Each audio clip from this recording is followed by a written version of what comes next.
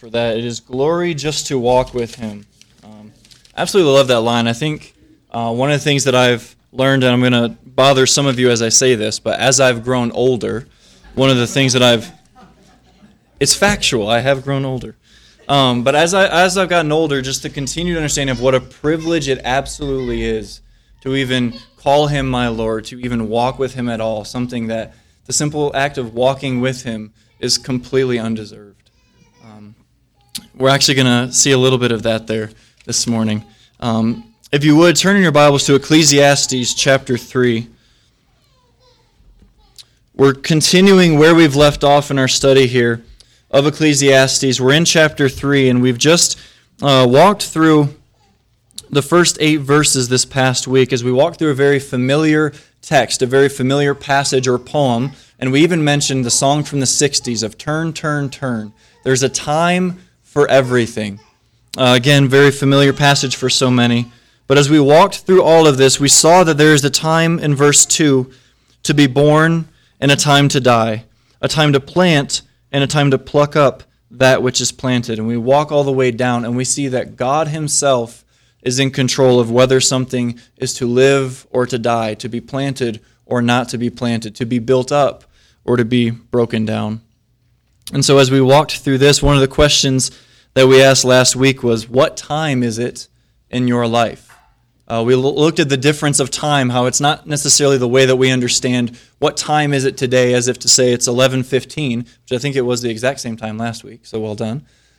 But understanding that there are different times that come in our lives. We've all endured different times. We've been around times of building up. We've gone through times of breaking down or being broken down. We've gone through times of love, and we've also gone through times to hate. We've seen times of war. We've seen times of peace. That all of these aspects are continual.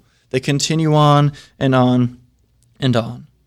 And this morning we find our text of verses 9 through 15. Solomon writes this. He says, "What profit hath he that worketh, and that wherein he laboreth? I have seen the travail which God hath given to the sons of man to be exercised in it. He hath made everything beautiful in his time, and he hath set the world in their heart, so that no man can find out the work that God maketh from the beginning to the end. I know that there is no good in them, but for a man to rejoice and to do good in his life, and also that every man should eat and drink and enjoy the good of all his labor. It is the gift of God. I know that whatsoever God doeth, it shall be forever. Nothing can be put to it, nor anything be taken from it. And God doeth it, that men should fear before him. That which hath been is now, and that which is to be hath already been, and God requireth that which is past." Let's pray. Gracious God, we ask this morning in this time as we open up and we study your word, we ask that you would allow us the attention that is required as we see these words, not as words of men, but words of the Almighty God. We ask that for so many of us that you would open our eyes and open our ears to be able to receive that which you've given to us. And as we do each and every Sunday, as we see your word, we rejoice in the incredible privilege that it is to see you revealed page after page and to be able to so intimately be able to study out your word, the very words of the living God. Lord, I ask that you would guide us and lead us here this morning. It's in Jesus' name. Amen. Verse 11 is where we're going to spend a majority of our time. And in verse 11 we see, it says that he has set the world in their heart. Romans 1 tells us that every man has a knowledge of God, that God has revealed himself to all mankind so that none are without excuse. In one of the commentaries I was reading these past few weeks, it spoke of a missionary named Don Richardson. I just wanted to read a brief portion of this. Don Richardson had traveled all over the world to demonstrate that people from every culture have a deep longing for God. It all started with the Sawi tribes of Dutch New Guinea, the headhunters whom Richardson went to serve in the 1950s. Though the bloodthirsty Sawi prized treachery as the highest virtue, they also had a sacred ritual for reconciling two tribes when they were at war. the chief's own son would be offered to the other tribe as a peace child. Richardson saw this ritual as a parable of the gospel, in which the chief of all chieftains made peace with the lost tribe of humanity by offering up his only son. Based on his experiences with the Sawi people, Richardson began to wonder if any other people groups had similar traditions or sacred rituals that served as redemptive analogies for the gospel. He discovered that many people groups, both ancient and modern, have partial knowledge of religious truth. Whether these beliefs come from what God has revealed in creation or from remnants of a faith passed down since biblical times, they bear witness to God and to the gift of his atoning grace. One of the things that he found, and he has numerous books that write of this, but in so many different cultures, seeing these different shades or shadows of the actual biblical truth that does exist, this existence of an eternal, this existence of a God. And we often can say, well, what if this people group never understands that there is a God? What if they've never heard that there is a God?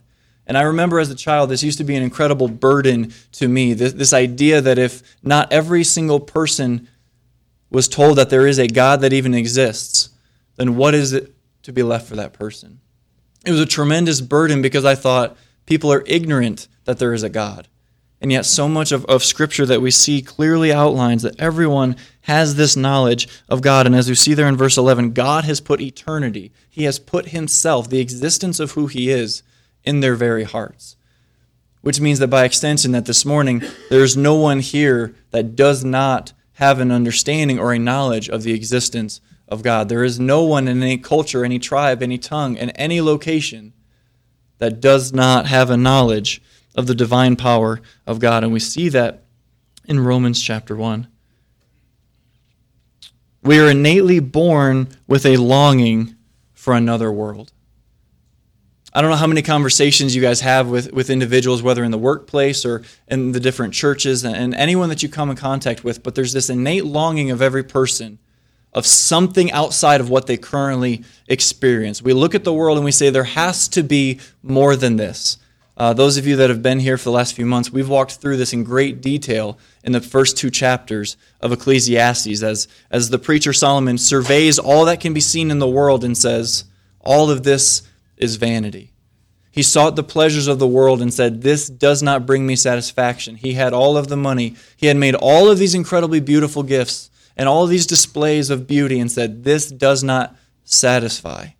In each and every step of the way, he found it to be vanity. But there is this incredible longing for another world that all of us come to at a different point in our life. We know that there is something outside of the temporal. We know that this world is eternal. He has set eternity in our hearts. Have you ever had a conversation with a person that absolutely denies the existence of God, but in the very same conversation says, but I know there's something more. There's something else out there. This can't be all of it. And we've gone through different artists. We've gone through different authors who have line after line had this fatalistic idea that just says, you know what, everything's kind of the same day in and day out. I've been around for 40, 50, 60, 70 years, and it's all the exact same every single day. Nothing ever changes. Nothing is new under the sun. There has to be something more. And as we've walked into chapter 3, we see that there's a time for everything. And after this, he continues down to now return to his question of one of our favorite topics in life, work. The question of work, a question that all of us have asked, largely a question I was consumed by at 16 and led me to never want to get a job. The question, is it all even worth it? Is my work, is all of my labor even worth it? What sort of return am I going to get on my investment? Because I think we would all agree, none of us are setting out to work hard and to labor vigorously for zero return. We don't do well with that idea. One of the first questions when you're applying for a job or you're seeking a job is, how much am I going to get paid?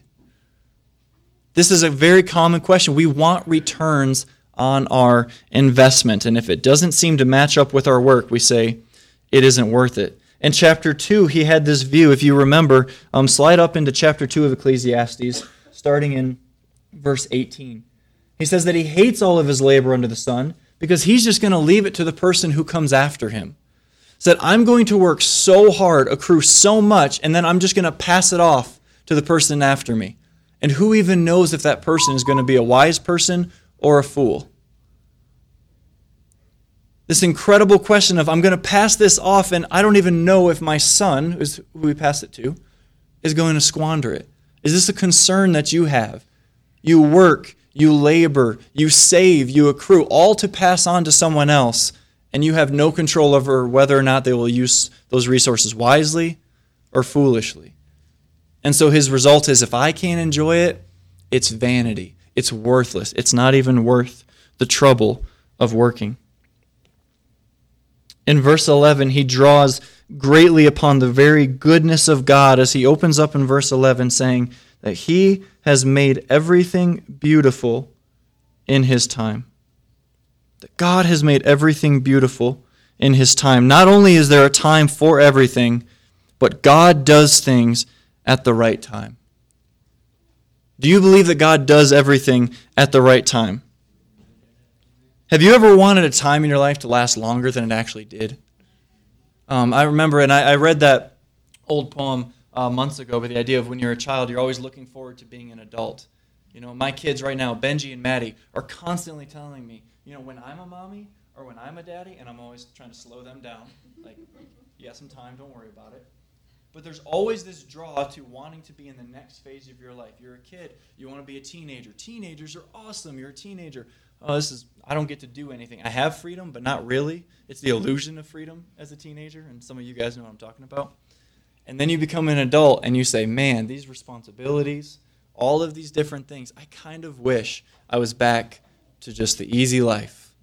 We're always longing for different times in our life, but have you ever wanted a time in your life to last longer than it did? Saying, if only I had more time in this specific area of my life. Or even conversely, I wish this time in my life was a lot shorter. I feel like I've been in this time for way too long. I wish it were shorter. And here in verse 11, Solomon is clear as he understands that he has made everything beautiful in his time. We spend so much time looking at what it is to come and saying, I can't wait to get there, or looking back and saying, I wish I could only get that back, yet never embracing the beautiful, just the beauty of what God is doing in this present time. Think about your day today. Think about your week. Are you committed to enjoying and embracing the beauty that exists in this current time rather than simply looking ahead? And as we get older, we tend to reflect, we tend to look back more. And again, as I've gotten older, I've looked back at different things. And I know in 30 years, I'm going to spend a lot of time reflecting on things past. Wishing, as my children get older now, the oldest one being 6, wishing that there was more time with my kids. You know, I tell Brittany all the time, Benji's 6, he's a third of the way to 18. And then she wants to smack me for it. But my oldest is a third of the way to being out of the house. How incredibly tough it is to just look forward to this idea of eventually he's going to leave. Because as those of you with kids know, you never actually have enough time with them. That it's fleeting. It seems as if it is going all too quickly. But here he makes this incredible point, a dramatic shift from where we were in chapter 2, where he says that all of these things are vanity. He says that God has made everything beautiful in his time. This is not just at creation, but his continual providential care ever since, that God does everything decently and in order. That it's not some just kind of coincidence that things are occurring as they are today. That it's not a coincidence that you individually live in this present time. I think a few weeks ago we mentioned it and how often I've always heard it said, I wish I could have been alive and existed and been around during the time of Jesus. Man, what that would have been like to see. How wonderful it would have been. How much greater my faith would be if I only lived when Jesus was walking. He has made everything beautiful in his time. You live today as you do because God saw for you to live in this present time. And a beautiful thing that it is that even Jesus himself says, it's better that I should go that the Comforter may come. I always remember whenever I would read through the history of the Bible and I would sit there and we'd see things like the flood. We'd see just these tremendous miracles either done by Jesus or these tremendous things that Moses would do. And I would look back and say, man, could you imagine what it would have been like to see the sea parted? What it would have been like to be there? How much more our faith would grow if we could have only seen those things? Completely not understanding the entire purpose was not to focus on just the act. Have you ever thought just, man, if only I could have seen the whole parting of the sea, I would absolutely believe in God. We have people now that say, if God would show himself to me today, if God would just perform a miracle, if he would absolutely reveal himself, then I'll believe. And we're testing God. We're asking him to do a cheap parlor trick, trying to ask him to finally reveal himself in this way. One of the questions that Solomon here is getting at, and one of the questions that I would pose to you this morning, as he says that he has made everything beautiful in his time and that there is a time for everything, do you believe in the timeliness of God? Do you believe in the very timeliness of God? But better yet, not only do you believe in it, do you trust in the timeliness of God? Because it's one thing to say, yes, God is orderly, God is good, God is timely, but it's entirely different to say, I firmly trust in what it is that he is doing in this present time. Which extends far beyond just our own individual life, does it not? It extends to the world at large. Do you trust in the providence of God in your life as well as in the life of others? You remember in Habakkuk chapter 2, he's sitting here kind of arguing with God, but doing it somewhat politely, as politely as you can. But says, God, why do you allow the heathen to be so successful in this time?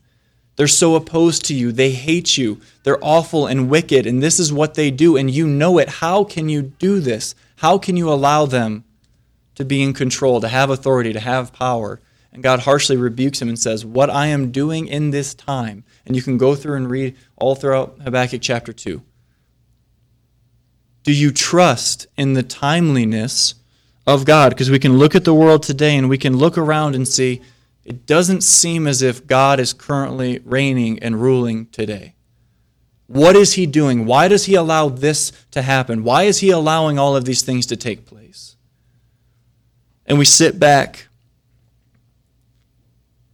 and we don't trust in the timeliness of God, where we want there's an open door where we wanted a closed one to be, or a closed door that for years we've tried to kick down with all of our strength, and God continues to keep it shut.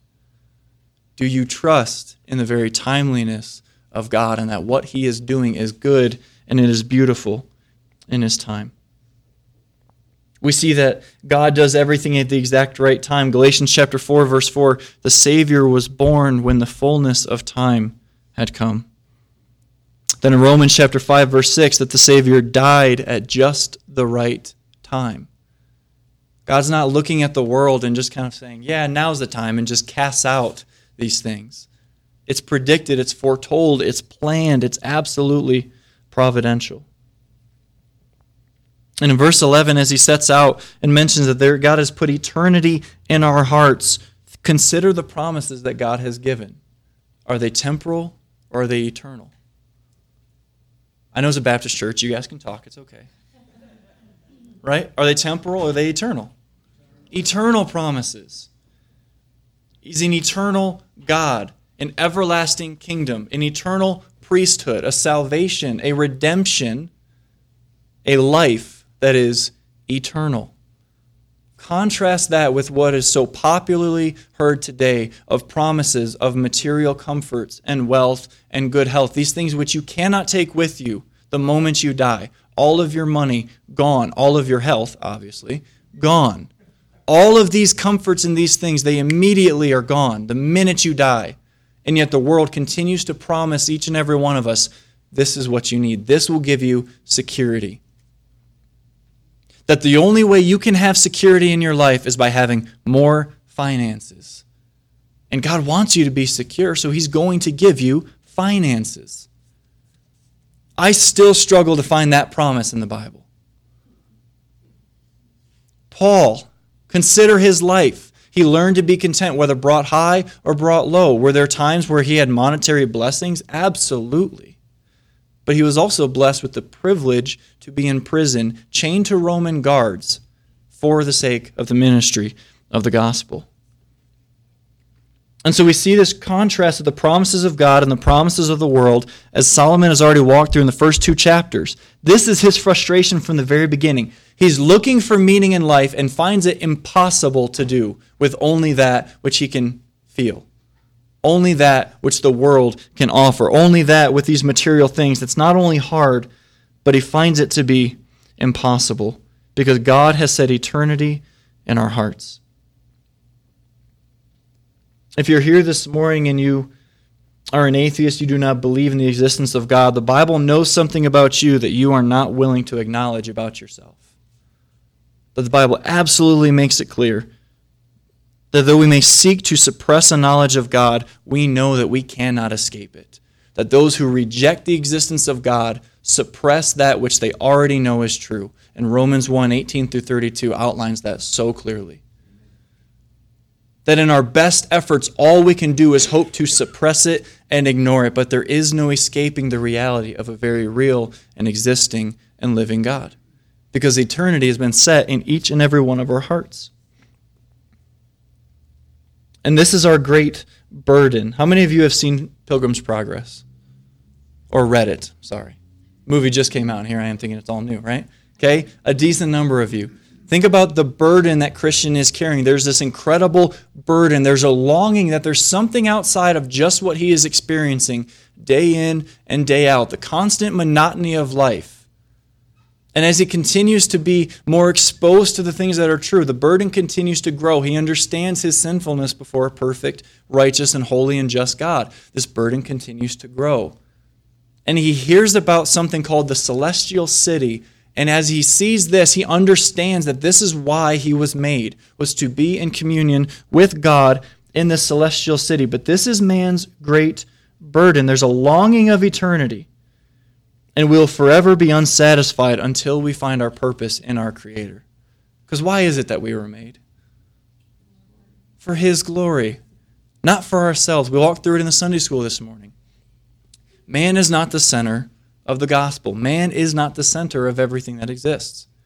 God is at the center. God is the one who has made all things. God is the one who puts this purpose within our hearts.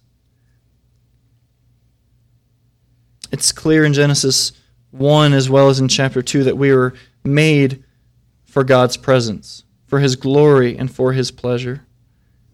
And so we see as we walk through chapter 1 and 2 of Ecclesiastes, it's not a surprise that Solomon is continually vexed and perplexed when trying to find purpose and meaning in life without God.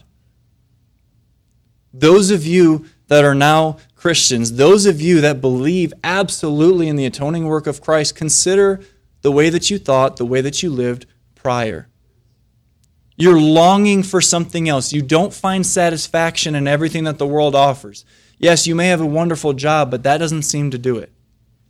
We all have friends and family that are wholly unsatisfied no matter how much they attain, no matter how much they accrue, no matter how many comforts they have. It does not satisfy. And it was never meant to. That every good thing that we have been given is meant to draw us and to return us back to God, not to glory in the gift itself. It's not a surprise that as Solomon walked through these chapters and he continues to say that it's vanity and that he even hated life itself, it's not a surprise that when we reject God, we turn away from Him, that we completely lose any purpose or we have a strong misunderstanding of why it is that we are to live. Is it surprising when someone who chooses to live in the dark says that they can't see? Nobody, right? I remember when I was 17, we were going to our junior, senior. It's kind of like a prom, but it was a small Christian school version of a prom. It was very odd. Some of you are like, yeah, you know what I'm talking about. Okay, it's very strange. But I remember, so we just got a new car. It was a used car, but it was new to me.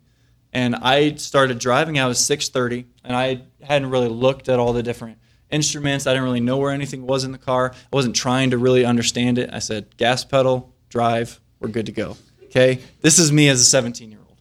okay? And so I set out, and then so I picked up the date, who was just a good friend. It wasn't Brittany, but it was just a good friend, okay? Pick her up, and then it's about 7:30, 8 o'clock. Now we're driving to where we have to go. It's dark now, and we can't see. I don't know how to turn the headlights on in this car. Because when I left, and this is, again, giving you guys more insights into who I was, when I left, sun was up. What do you mean, headlights? I don't need to find these out. And so I set out, now it's dark, and now we're driving on very, very busy roads in Flint, Michigan, and it's completely dark, can't see anything, and I got people honking their horns at me and trying to tell me to turn my lights on. And here I am, feeling like a fool, saying, I know they're not on. I don't know how to turn them on. And there wasn't lights on inside the car, so I couldn't see.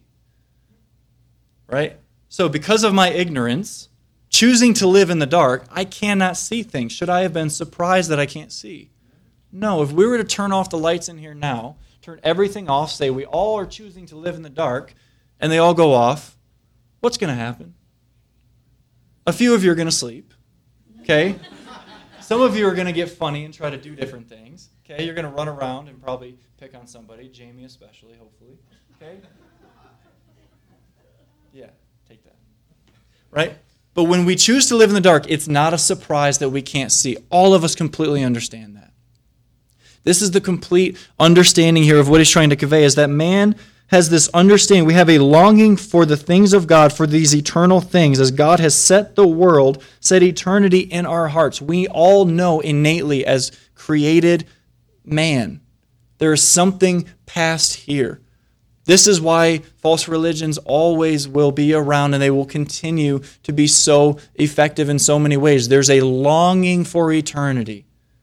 And anything that provides an answer, people naturally gravitate to it. But there's a problem in that. It's not absolutely true.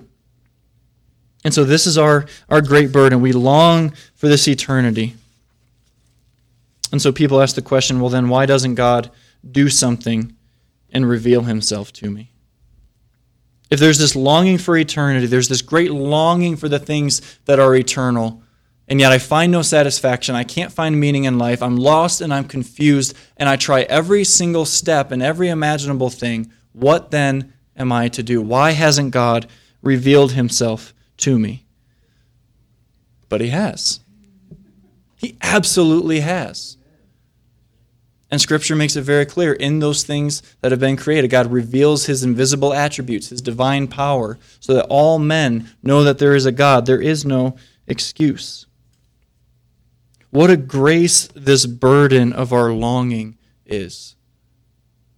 Imagine if there is a God, that God created all things, that there's this reality that we understand as true, that we are sinners before God, that the only way that we can be made right with him is through the believing in the atoning work of Jesus Christ on the cross, that everything we know required for salvation is true.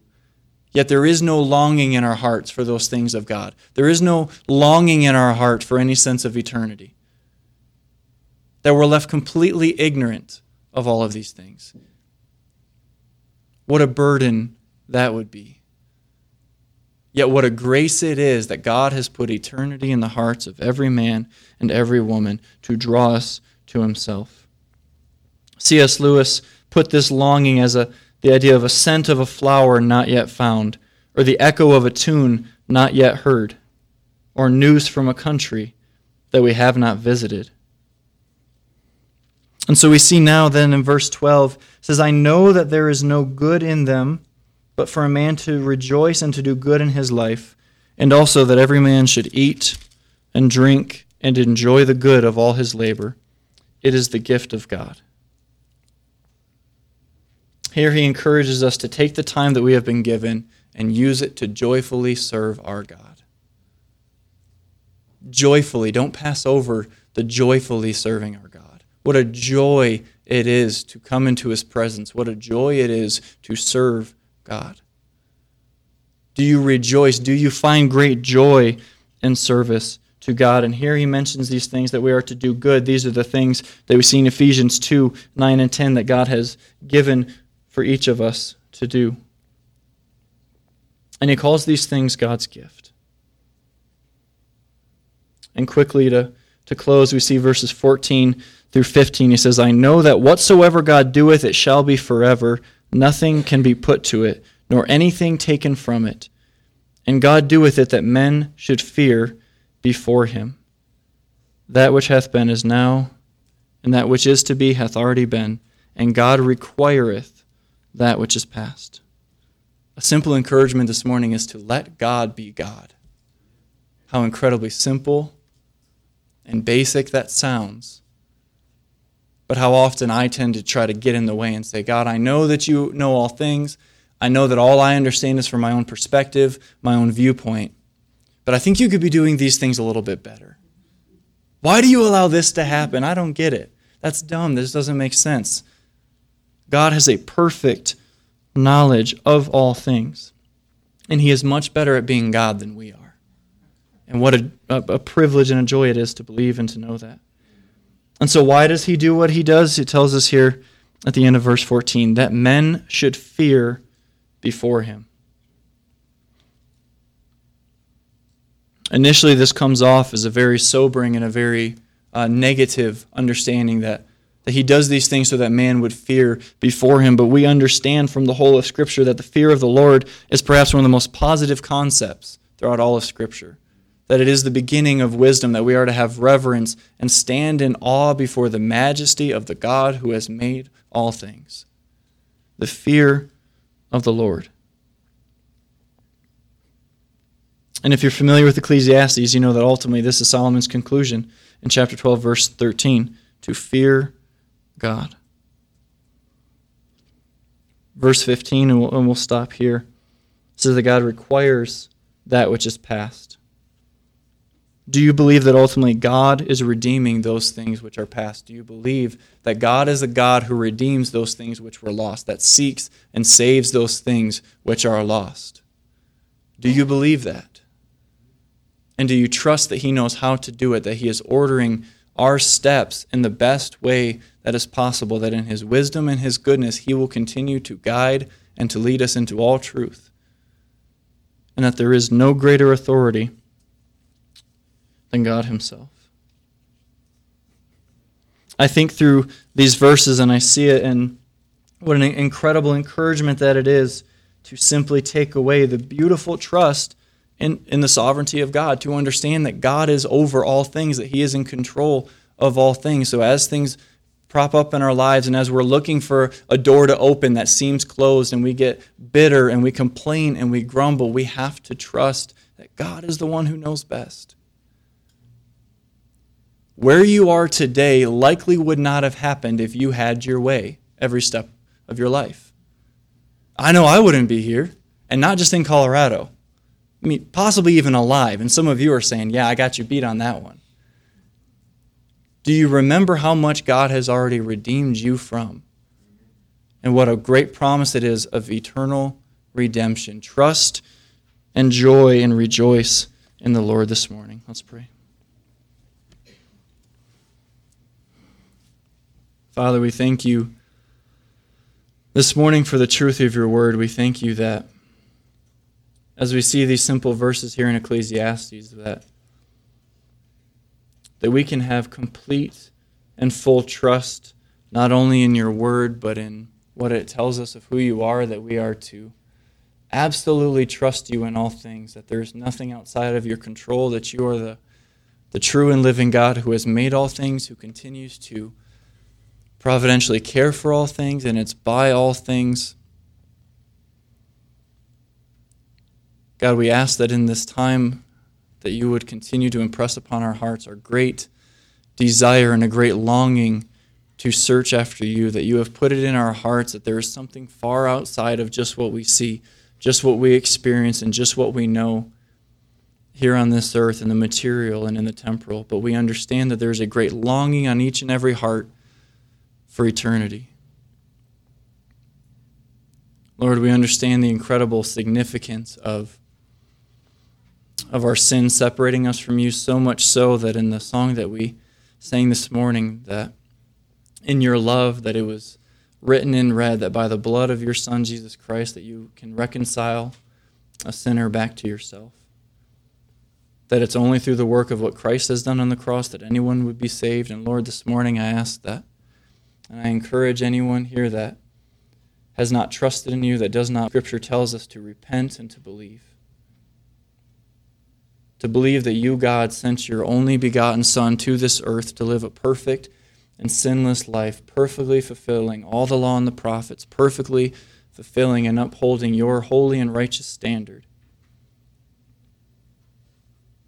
And in doing so, humbling himself with perfect obedience, perfect submission to your will, so much so, even to death upon a cross.